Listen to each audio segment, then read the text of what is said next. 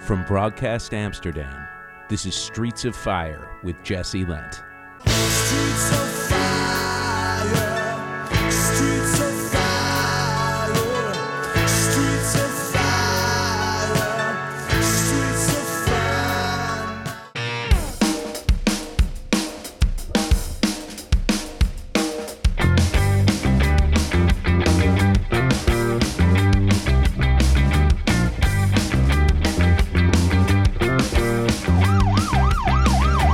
Mayday, Mayday, there are some things I need to say. All we do is our freaking best. Everything's put to the test. It must be good, or excellent, or beautiful, or magnificent. We are lost and can't hold on. We justify what is simply wrong. Hello and welcome to Streets of Fire, the only show in the Netherlands daring to ask the question, who's playing this month? I'm your host, Jesse Lent. This week, I'll be speaking to Deef van Hartoog, a longtime fixture of the Leiden music scene, both with his bands like Toner Low, Kitty Cantana, and his DJ alter ego, Dr. Dynamite. Deef is also a skilled engineer, a prolific songwriter, and an all-around interesting person. His current band, Choco Stoner Disco, is who we're hearing in the background right now. And if you're listening live to this interview on Friday, March 24th, Choco Stoner Disco will be performing in Leiden tonight at Lazarus. We did the interview earlier this week at Deef's home studio.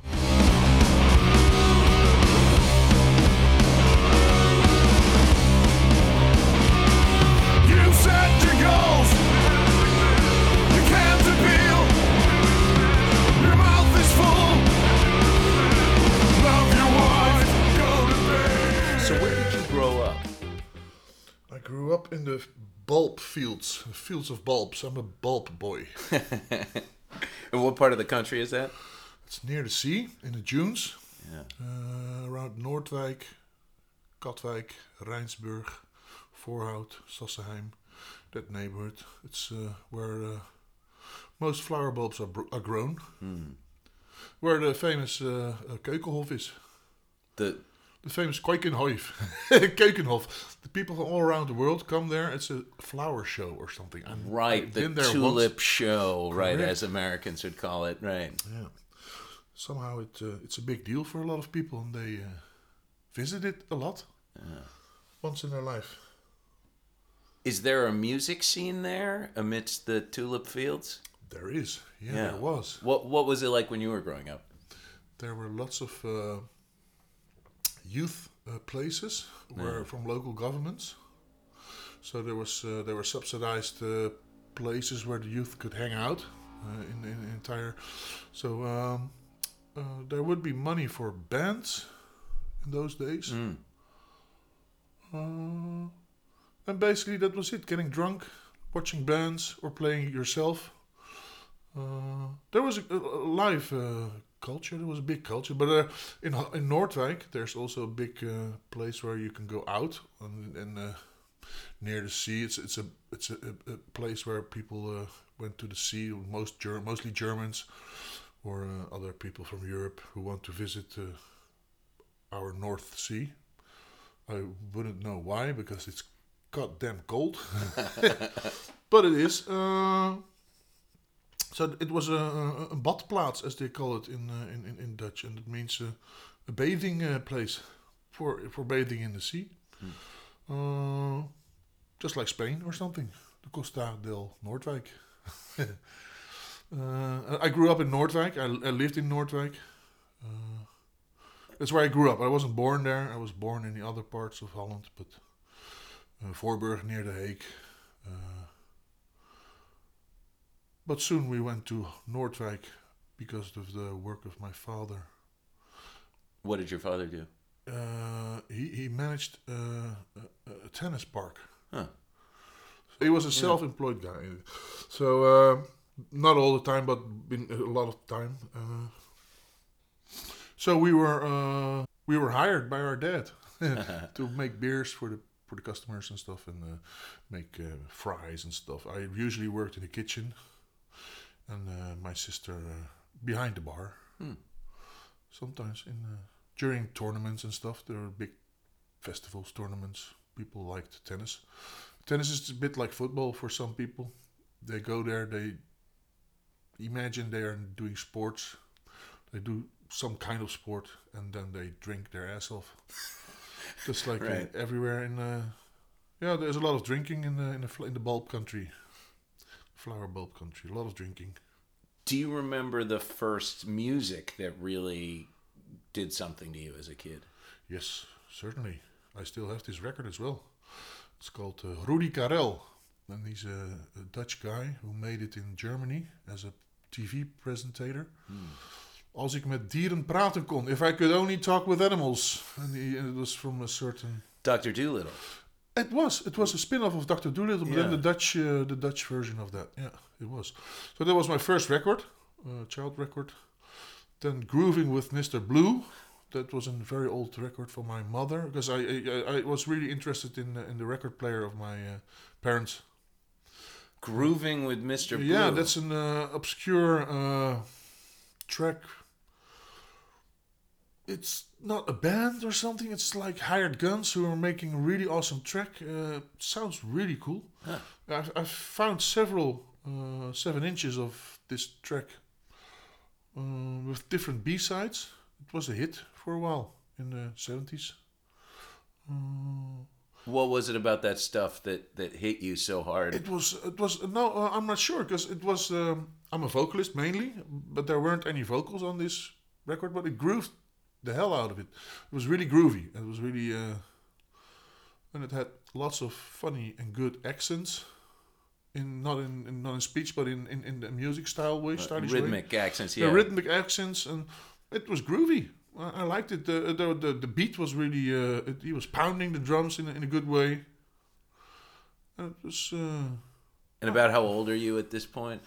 I might be 10 years old or something. Yeah. And at around my 10th, I inherited my grandfather's. He didn't die, but I got his pickup anyways. So he just gave me a dual pickup, which I was really grateful for.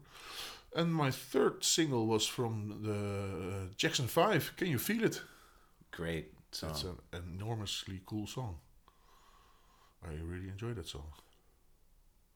And then I got incredible build in that. yeah. So and it's a production. The Quincy Jones is my hero in a way. He is. He's right. That's really, right when Quincy was first getting involved with Michael's music, I think. Yeah, it was really impressive what he does in general. What Quincy Jones, he's a master. Absolutely, he's an absolute master.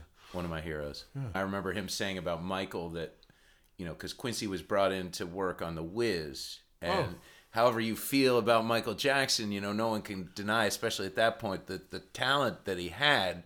And he said that he didn't really want to work with him because he didn't want to work with kid stars. He had done Brothers Johnson, and he worked with Frank Sinatra when he was in his 20s. He didn't need Michael Jackson, or thought he didn't at that point in his career. And he said the thing that convinced him is he produced that movie musical The Wiz, and Michael knew every line in the show, not just his own lines, the line of every single character, knew all of their songs and all of their steps. He just would watch him backstage doing everyone else's stuff. And that's when he knew that this kid was really special. Was something unique, right? Yeah, true, yeah. So he memorized all the roles. Everybody's, It's incredible, yeah.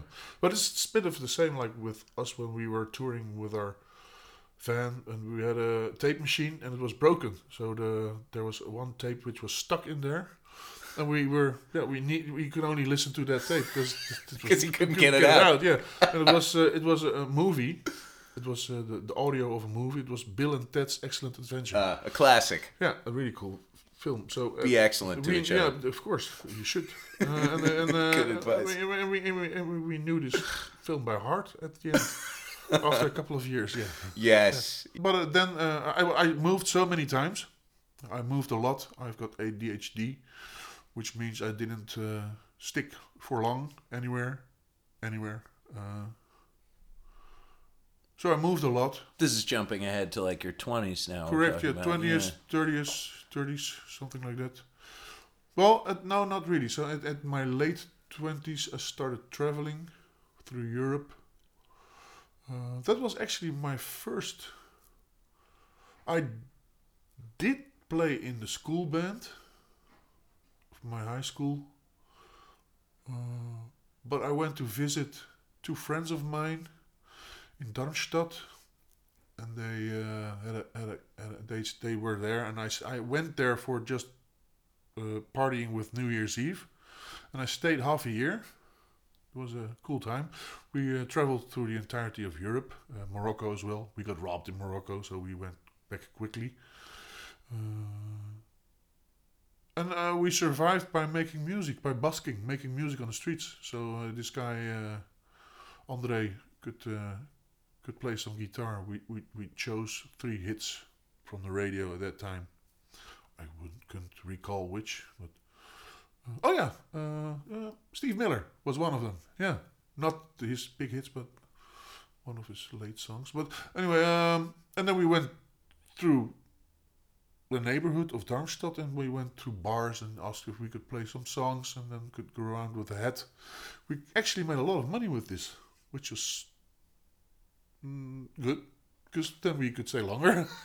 And he'd play guitar and you'd sing. And I would sing, yeah. That's so basically I survived. My coming of age traveling was busking in Germany mainly, and then traveling through Europe to Spain, to Morocco. We got robbed really bad with drugs involved and stuff. Fui. Anyway, we went back. We could hardly get back. We had a car also, by the way, so we could travel by car. Only one of us. We were 3 of us. Only one of us had a driver's license. He didn't drink, fortunately, so that was okay. But and then we traveled back, made some more music, made some more money, and went to Prague. And had a good time there. We were basically hanging loose in Europe. That's what we did. And then I came back and I started working at different places. I took a lot of different jobs. As soon as I was bored with the job or something. And that wasn't usually not a problem, because you just go to the next job. And there was plenty of work in those days. Right when I moved here, I was playing on the street in Den Haag quite a bit. Great city to busk in, actually.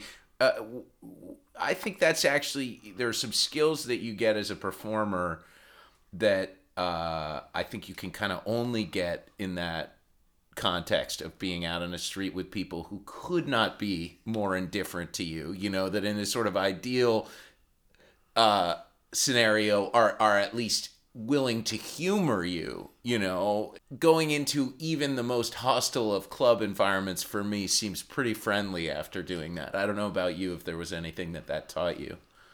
Yeah, you are correct. People are really indifferent.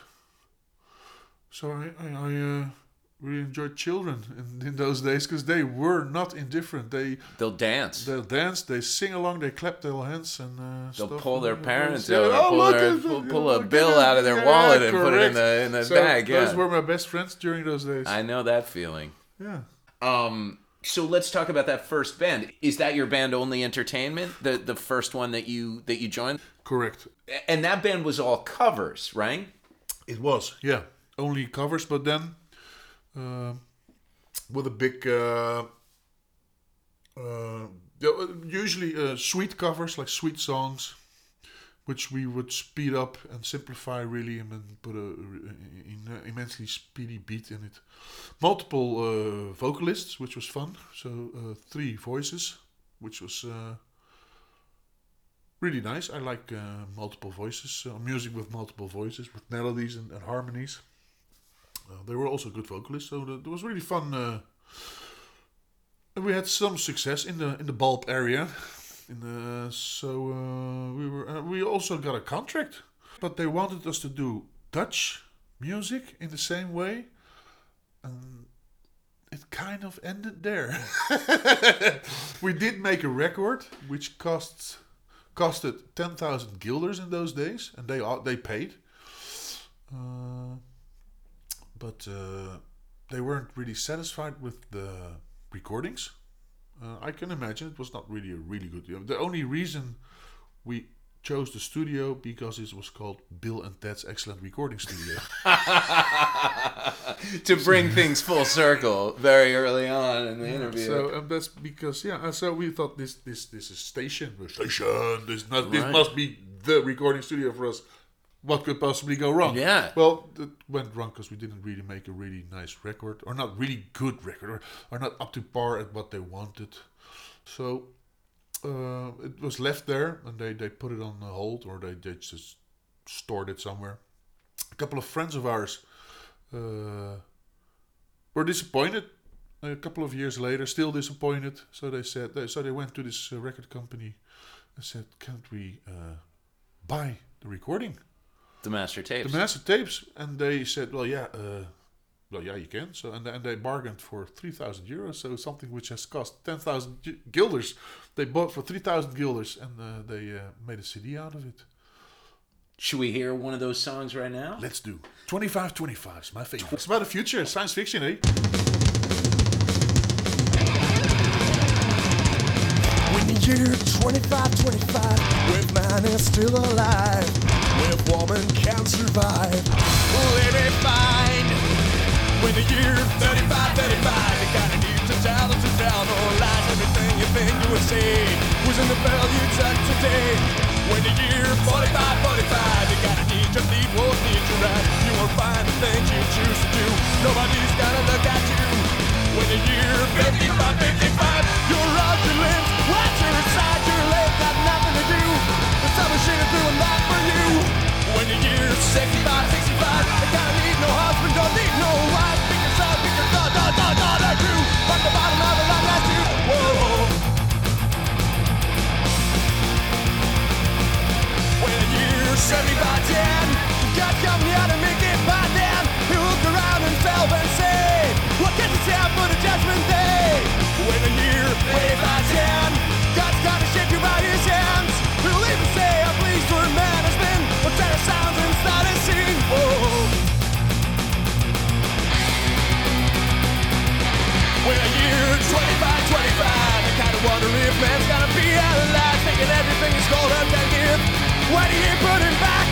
Whoa, now it's been 10,000 years. Man has cried a billion tears for what he never knew. No man's ring is blue, but through eternal light, twinkling of starlight, so very far away. But maybe it's only yesterday. When the year 2525, when man is still alive, when all men can survive, let me find. When the year 3535, you gotta need to tell no lies. Everything you think do and say was in the barrel you touch today.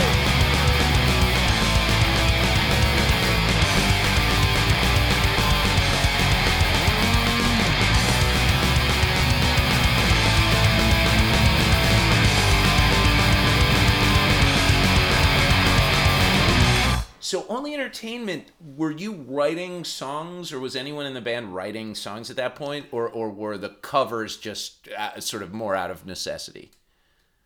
It was the concept. Yeah. And it was a concept band. And like Only Entertainment, the name says it all. It was all about entertainment, and people like to sing and dance to stuff they know. So that was the concept. We did make songs, of course, but then with other projects. So with the Epileptics, I made some garage songs. At the end of Only Entertainment, with a couple of the same guys, we made Psychedelic Stoner Doom, which was the opposite of Only Entertainment. It was, instead of really speedy, it was really down tempo, like really slow. You could easily call it slow metal. And this was Tone Low. This was Tone Low, yeah. Yeah, and then right around that same time, right? You start the Epileptics, and tell us about that band. What was the thinking behind that? That was a solo project. It was a solo project. I did some education for audio engineering, so I needed something to work on, and I bought my first sound card. In those days, that was really special. So I started recording by myself at home with a simple mic, simple stuff. Epileptics. And that was the first time you had done home recording? It was, yeah. Yeah. What was there anything that inspired you to take that step? Yeah, mainly the crappy quality of the recordings we made so far. So I thought, For so much money. So I thought I can do this better. Yeah. That has been my vision in a lot of times. Like, I can do this better. Right. so then. Oh, this looks simple. Let's do this. Oh, I didn't do this. I probably can do it. Right.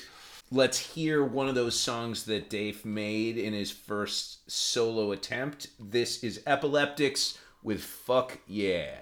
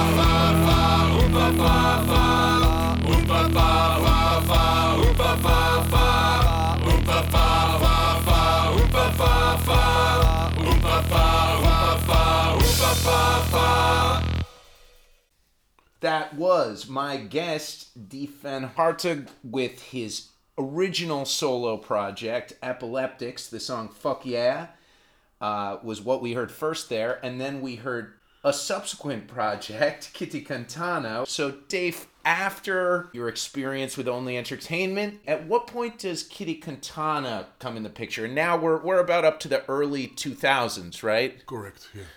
Well, my girlfriend of those days, she said, well, you really need to talk to Roel Bettenville, which is the guitarist of Kitty Cantana. He's a really talented guy, likes music just as much as you do. You really need to talk to this guy. And so we talked and we liked each other. We were in the same energy. And we made a couple of songs. Then we searched for a band to perform those songs. And we just made them at his place on a Macintosh, which was a really nice computer. They were just demos. And yeah, basically we started recording those demos with little means, and they were also not really good demos. But then we did some shows, and it became kind of popular in some areas around in this part of Holland. Not very far, but just this part of Holland.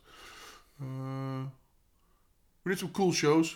People were enjoying it, and there was this contest where local bands could enter, and we won. And one of the prize was studio time. So we recorded a CD, and that was those two songs. It was not really published. It's not on Spotify or anything else. It's just a CD. I don't even have it anymore, which is really bad because I'm an archivist, so I should have this stuff. It is on YouTube. It is on YouTube, unfortunately. I do also have the digital files, so digitally I'm a better archivist. But yeah, I learned the fine art of making a pop song with this band. They were really cool musicians. Elaborate on that. What do you perceive as the fine art of making a pop song? It's the fine art of making a pop song was kind of invented by the Beatles, I guess. So with a certain structure, a certain length. And how do you internalize that stuff? No one ever sits down and says, let's write a 2-minute and 50-second song. Or maybe some people do. Some people do, but that can be a challenge to box yourself in like that. Yeah, what I was investigating in different ways of writing. There are several ways to write. You can start with a lyric, you can start with a riff, you can start with a hook, you can start with a beat, you can start basically with anything. You can start with an idea. So I was investigating all of this, and these guys were. I was from the metal and the hard rock side, punk rock. I was really fierce. I was a loudmouth. I sang loud, like really loud.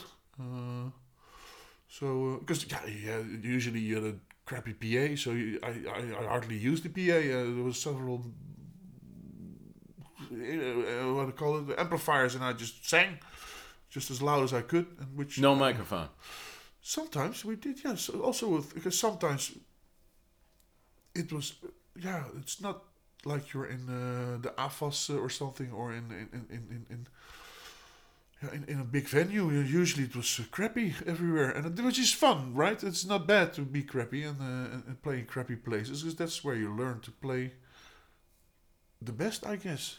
Everybody needs to learn to play at crappy places. That's where you start. And where the sound engineer is a volunteer who doesn't know shit. He does everything wrong, which can be possibly be doing wrong. So this is okay. This is how it works. These people need to learn it as well. Same with touring. I toured with Tone Low, some European countries, or most of Europe. You're the center of the party, so you drink each night. You go to bed last. You wake up the most early, and then you sit in this goddamn van for another 10 hours just to drive to the next show, which can be really hard. especially if you're also working. I always worked. It was always it was my holiday, but I came back broken. So I don't tour, not anymore. I don't tour. It's because it doesn't work for me. Was that the last straw, that particular tour? Yeah, with yeah. I ended up psychotic, so it doesn't work that good for you. It's just not okay. So no, it was. It's too hard. If you're drinking a lot, smoking a lot, not sleeping a lot, then life can be really hard for you. That's what I noticed. So, but if you do it the healthy way, then you can easily tour, of course, and it's going to be a lot of fun. It was fun, of course. It was fun. We laughed our asses off. I have so many stories to tell. I can't recall any of them. I have so many stories to tell. That must be, yeah. Yes, in the words of Keith Richards, it was an amazing time if only I could remember it. Yeah, correct. That's basically... I want to go back to the way that you sing, which is an extremely powerful voice. To me, there are almost overtones of, opera singers and people with serious pipes, like strong kinetic energy coming from the larynx. Who were the singers that inspired you? And is that just the way that it sounded the first time you opened your mouth to sing? Yellow Biafra is one of my... from the Dead Kennedys, of course. One of my... one of the greats. Yeah, and Tom Jones, of course. He's the best singer ever.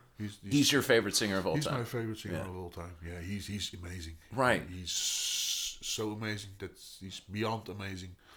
He can sing so well. That's incredible. What he can do is really incredible. So I like vocalizing a lot, but I also don't like to be a one-trick pony. So I made sure I was able to do different voices and voice acting. I also worked at a company where I was the engineer, and I had to produce voice actors of sex lines. So I needed like phone sex hotline. Yeah, that's quite a gig. That was a good job. I really enjoyed it. I want to go back to something that you were saying about the guitar player in Kitty Cantana, because this guitar player, Roel Bettonville, has a great sound. Well, what was that band like? I mean, how did you guys go about working together and finding a sound that was comfortable for both of you? Finding the sound was not the problem, because he had excellent gear, like really good guitars. He traded them, and just as soon as he got a real good guitar, he was then he was happy, and he did that a lot, trading with guitars. And he had a really good Marshall Plexi, to be honest. Marshall Plexi, which is a fine amplifier. It doesn't sound like Marshall at all. That makes it a really fine amplifier. It's got some clarity. Yeah, exactly. And some warmth. The other guitarist, Pieter van der Geest, he played on a Music Man. And he was the more funky guy. But Roel, you could be saying he's a punk guy in a way. He was a good guitarist. He gave lessons to youngsters for a while. So he was a talented guy. He had good ideas. He was creative in all ways. We all were creative. The fun part with Kitty Cantana was that we were all able. We were really all able. And we were not masters of our instrument, but we were well acquainted with our instruments. For me, it was a relief not to have to play bass together with vocals. So I could really concentrate on laying down some really good vocals. In Only Entertainment, you were the bass player as well. Correct, yeah. I was also playing bass, yeah. And tenor low as well. Right. So, the fun part was only singing. That was a relief. That was something new for me, because I'd never done that. Just been the singer. Yeah, just being the singer. And I also had a lot of support from the guys, because the bass player and two guitarists, they all sang really well. They could keep good notes. And we had really beautiful 4-piece harmonies. Wow. Which was really fun. Especially the bass player was a small guy, but he could build up a really high-pitched voice, which was really nice. And vocal-wise, it was the most interesting band I've ever been in. Because we all knew our trade, the trick of our trade. And the drummer was also insane. He is a really talented drummer. And what makes him just more talented was that he wasn't showing it off. He played exactly what was needed. So right around this time is when I believe you started the band Death by David, that you've told me was a one-man barbershop quartet focusing on material about zombies? Correct. And werewolves. And everything in particular with the Halloween stuff. It was all based around Halloween. At that time, I had a girlfriend who was really into Halloween. Our house was for the neighboring kids was one big spookhuis. How do you call that? Right, haunted house, spooky exactly. house. Yeah. And I was the crazy doctor doing crazy explosive stuff, and the kids would love it, and of course the candy and stuff. But so that was basically because this girlfriend really loved Halloween that much. I made a lot of songs which were in that tradition. Yeah. So I did perform live in Paradiso once on a Halloween party. Yeah. That was really strange. I liked it. It was a sort of tape act because I'm not able to sing for four voices at the same time. But the lead was done by me, and the backing vocals were just backing vocals and stuff. Well, why don't we listen to a little bit of that? I think Werewolf Maniacs is the best song to let people listen to.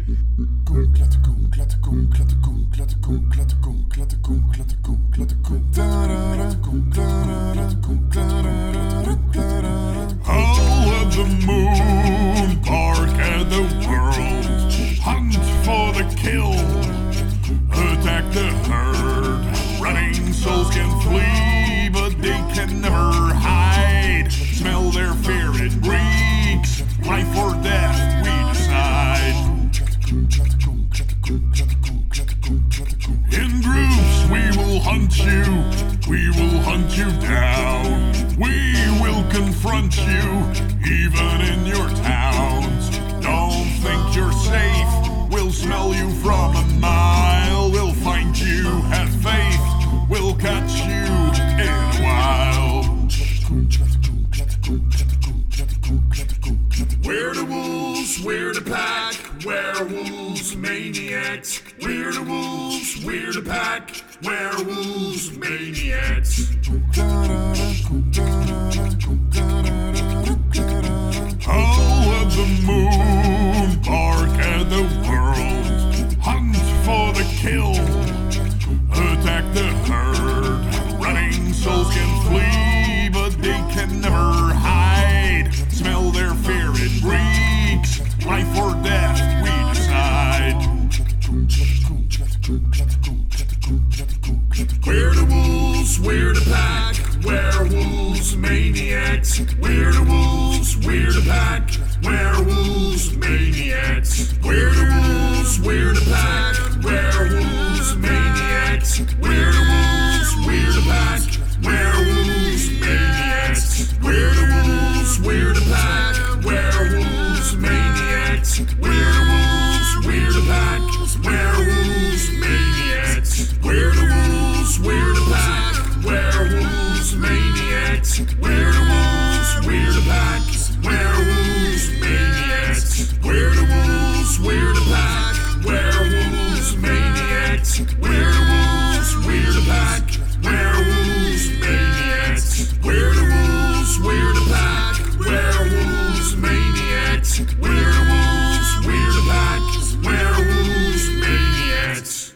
So throughout all of this, all of the projects that we've been talking about, at least from the time you first set up some gear in your room as Epileptics, you very early on started another solo project called Dr. Dynamite. So walk me through sort of what the concept there was and how you go from Epileptics to Dr. Dynamite. Explosives. Pyrotechnics? Yeah, correct. I know. No, I'm not sure now, and I'm making it up. No, I actually don't know. I wanted to have a dynamic name, and I thought, well, Dynamite sounds dynamic, doesn't it? And There's no particular reason why I should not have called it Dr. Dynamite, because a lot of stuff is called Dr. Dynamite. They're hard to find on YouTube. There are a lot of Dr. Dynamites on YouTube. I know that. Yeah, so it's difficult, and also on Spotify and all the other stuff. I'm not on Spotify, but it's I should have. It's just happened. Just the same with my now band, which I'm in now, Choco. It's for chocolate, Choco, but it's not a really smart name, because the chocolate companies own the website Choco.com far more earlier than we do, so everything was taken. So we had a while, we had Choco.church, that was nice. So, but now we don't. And we're going to get to Choco in a minute. Yeah. You mentioned Spotify. Is that something you feel comfortable talking about? Why did you take your music off of Spotify? Yeah, well, I heard from a good friend of mine, or not heard, he let me read an article in which was said that the founder of Spotify earned a lot of money, which is strange because the company was a long time, didn't make any money, but he earned a lot of money. Well, that's fair, he did something, so he earns money. But what he did with his money is he invested it in something which is not that funny. An artificial intelligence that supposedly is going to make war or something. I fact-checked it for as far as I can. Like I saw 3 different sites which were confirming that he was investing his money in war. And I thought that's obnoxious. If you have something so beautiful as music, which is helping people, which is healing people, which is bringing people together, which is making people happier, healthier persons in general. And then you make something so beautiful, you make it so foul. I guess that really did it for me. So I thought, well, no chance I'm going to cooperate in such a manner, and I just decided to take all my music off Spotify, and I'm not, and it's just a drop in the sea, right? I'm not a famous musician. I didn't have a lot of listens, but it's also the whole concept of Spotify is bullshit. You have a server park in a bunker under the ground, which is costing enormous amounts of electricity, and all to get this music from all the artists, which are getting paid hardly to nothing, to get to your phone while you're on traveling, and this is not good for your carbon footprint. So I'm urging people to make old-fashioned mixtapes, but then with new fashion materials, which is a new project of mine, which is very recent. I'm asking all type of people who enjoy making or listening to music, and then they don't need to be a musician or whatever. So make a mix of 1 hour. I'll put it on a website, and people can put this hour of music with your choice of music on their heads while they're jogging, bicycling, doing their yoga lesson, whatever. You most of the times you need not more than 1 hour of music for the activity you're doing. Make mixtapes. Put it on your phone. Doesn't need it. It's far better for your carbon footprint. If you want to change the world, make mixtapes. How do you feel about AI in general? You know, with all the major leaps that it's taken in the last year, obviously, as you mentioned, it's a terrifying idea, this AI and war. But where do you think we're headed, say, in the next 5 years with all this stuff? Well, I'm not sure where we're heading. What I know where we are now, we're now at a child of 6, AR technically speaking, and we're putting a lot of trust in a 6-year-old child. And I think that's bad. And I followed this. I like science fiction, so I also like AI. You cannot do that, Dave. You know, this 2001: Space right, Odyssey. Of course, that was a trigger. But anyways, so I've chosen to make sure I know a lot about AI. It's not a big deal at this point. They're making a far more bigger deal than it is. It's.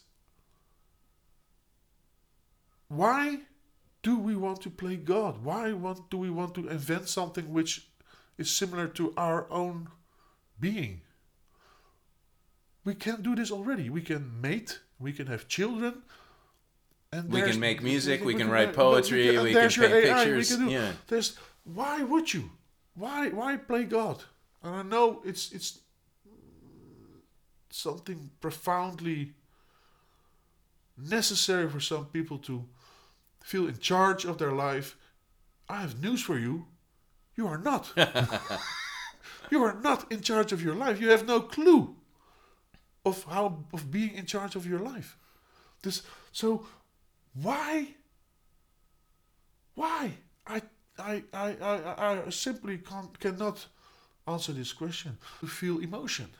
Now, do you think AI will ever get to the point where it will be able to make music that we like, even if that is instrumental electronic music? I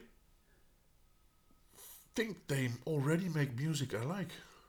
I like all kinds of music, and I also like experimental stuff. And I think AI is already perfectly capable. But AI is something. AI is a lot, but it's not human.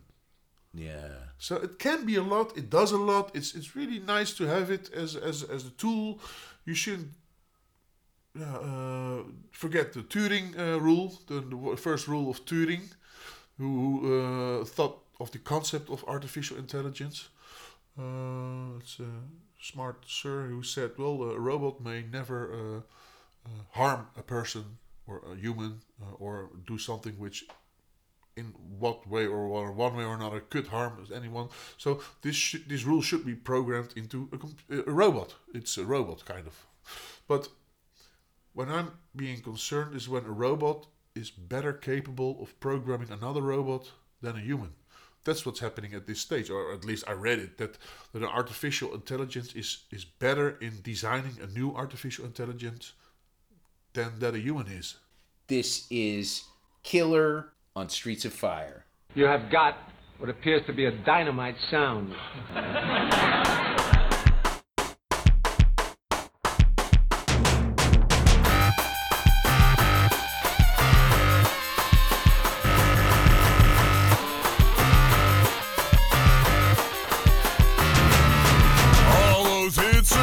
The same, to sing about love, about drugs or pain. It's always about society, politics or fame. It's the same melody again and again. It doesn't work for me. I gotta have more. Killer, punchline, that's what you need. Killer riff, yes indeed.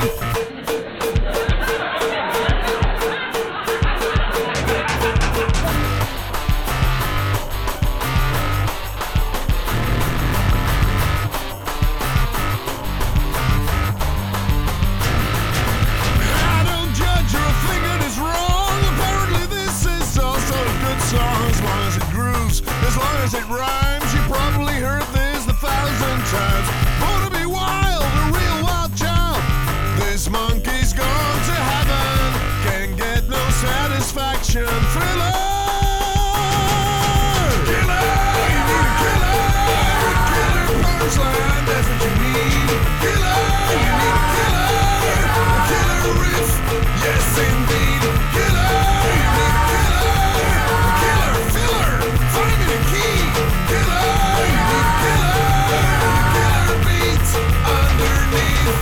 I can't remember how this began.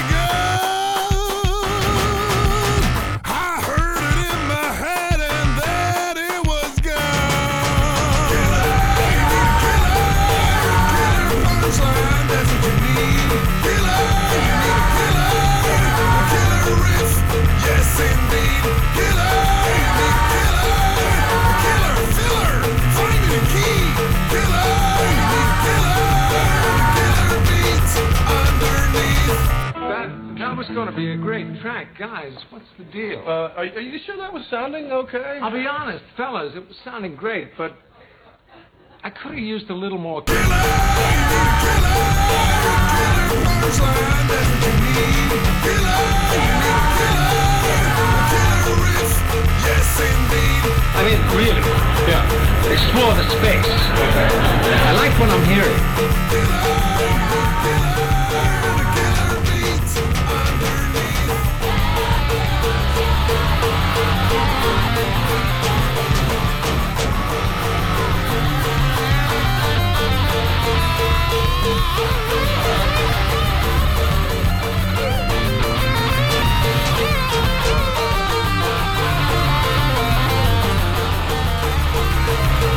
what?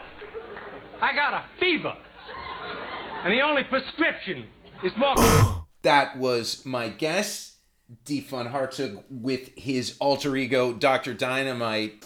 So this latest project that you're involved in, how did this get started?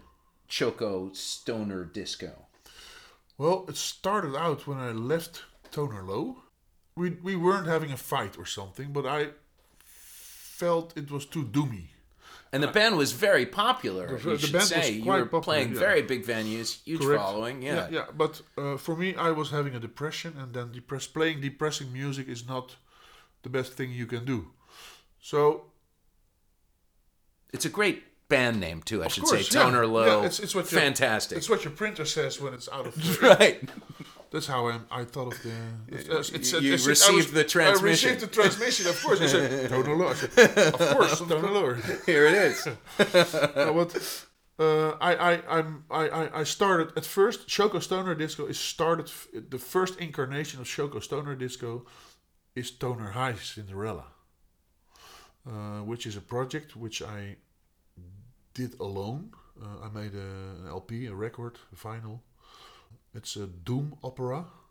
I will not play it tonight or let you play it tonight because it's really depressing. It's my depression of a certain 2000 and something. When I lived in The Hague, I had no job. I only had a studio. I drank a lot. I smoked a lot, and I was just feeling miserable. It was winter, and I was under the ground in a cellar, and where it was minus 20, and I had a kachel, how do you call it? A heater, but the heater never worked really. It was minus 20, and I made this record alone. I just was there. I was there feeling miserable and making miserable music for myself. And it was, for me, music has always been a way to cope with the world, just to give something a place, to give it to get peace of mind, to give it a place. That's what music is handy for, in my opinion. It's my own way of telling myself that you've told your story, now let's move on. Hence the title Move On. Because I made a lot of songs which are called Move On. And there's this one song, Move On Further. Someone is really ringing a bell. Yeah. Something that I found fascinating that you said before was a different solo project that you had, Throw Me a Bone, where you had a song called Bus Stop that was for an actual imaginary bus stop that is set up by the state here in the Netherlands. Maybe you could we could close off with this. Tell me about this song. Yeah, well, there's people who have dementia. When you grow older, you can you can forget stuff and stuff, and you get dementia. And those people often are restless, and and they want to, for instance, they want to go to their loved ones, or they want to visit their loved ones, and that can be difficult to contain those people. So what they did is this elderly home in special, or in this case in this elderly home, they made a fake bus stop. So each time Mr. Smith said, I want to visit my wife, they said, no, that's good, that's okay. You just go to the bus stop over there, wait until bus number 42 comes over, you take three haltes, and then you can go to your wife. So but no bus would stop at this bus station or at this bus stop. And do you think there's some kind of analogy there for music, a bus stop with a bus that never shows up, or for most musicians this is true, because they will never have success, they will never earn money with their music, they will never have recognition, they will never have whatever they want from music. I only want one thing, and that's having a good time. But then maybe it is enough to just show up at the bus stop and at least know we're on the right track, even if we forget where we were going after a few hours. Correct. Well, Deef van Hartoog, thank you so much for taking the time to talk to me today. You're welcome. We had fun. And you can see Deef's band Choco Stoner Disco at Lazarus in Leiden today, March 24th, if you're listening live. If not, check out the Dave von Hartoog YouTube channel, which is a great way to catch up with some of this wonderful music that Dave has released and not put any money into the Spotify coffers. However, no shade if you're listening to this podcast on Spotify. I gotta get these to you somehow. So we're gonna go out now with a song we were just talking about from Dave's project, Throw Me a Bone. This is Bus Stop.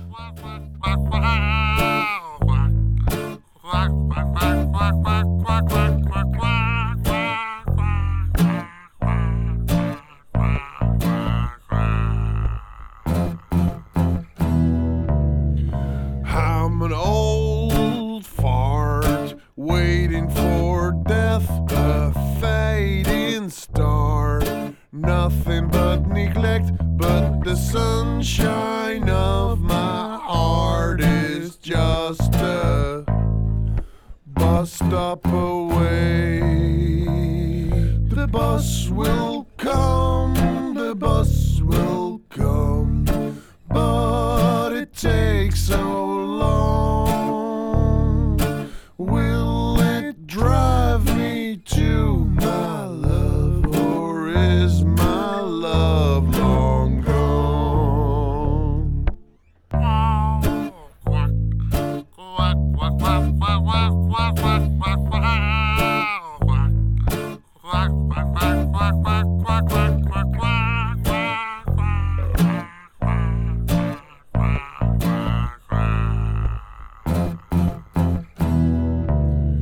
I'm in my prime, my work is fine, the production line beyond time, but the sunshine of my heart is just a bus stop away. The bus will come, the bus will come, but it takes so long. Will it drive me to my love, or is my love long gone?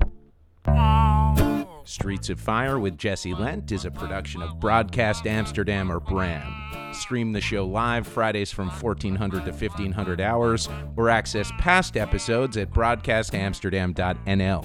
You can also listen as a podcast on Spotify or Apple Podcasts. Special thanks to Deef for the technical assistance with this episode.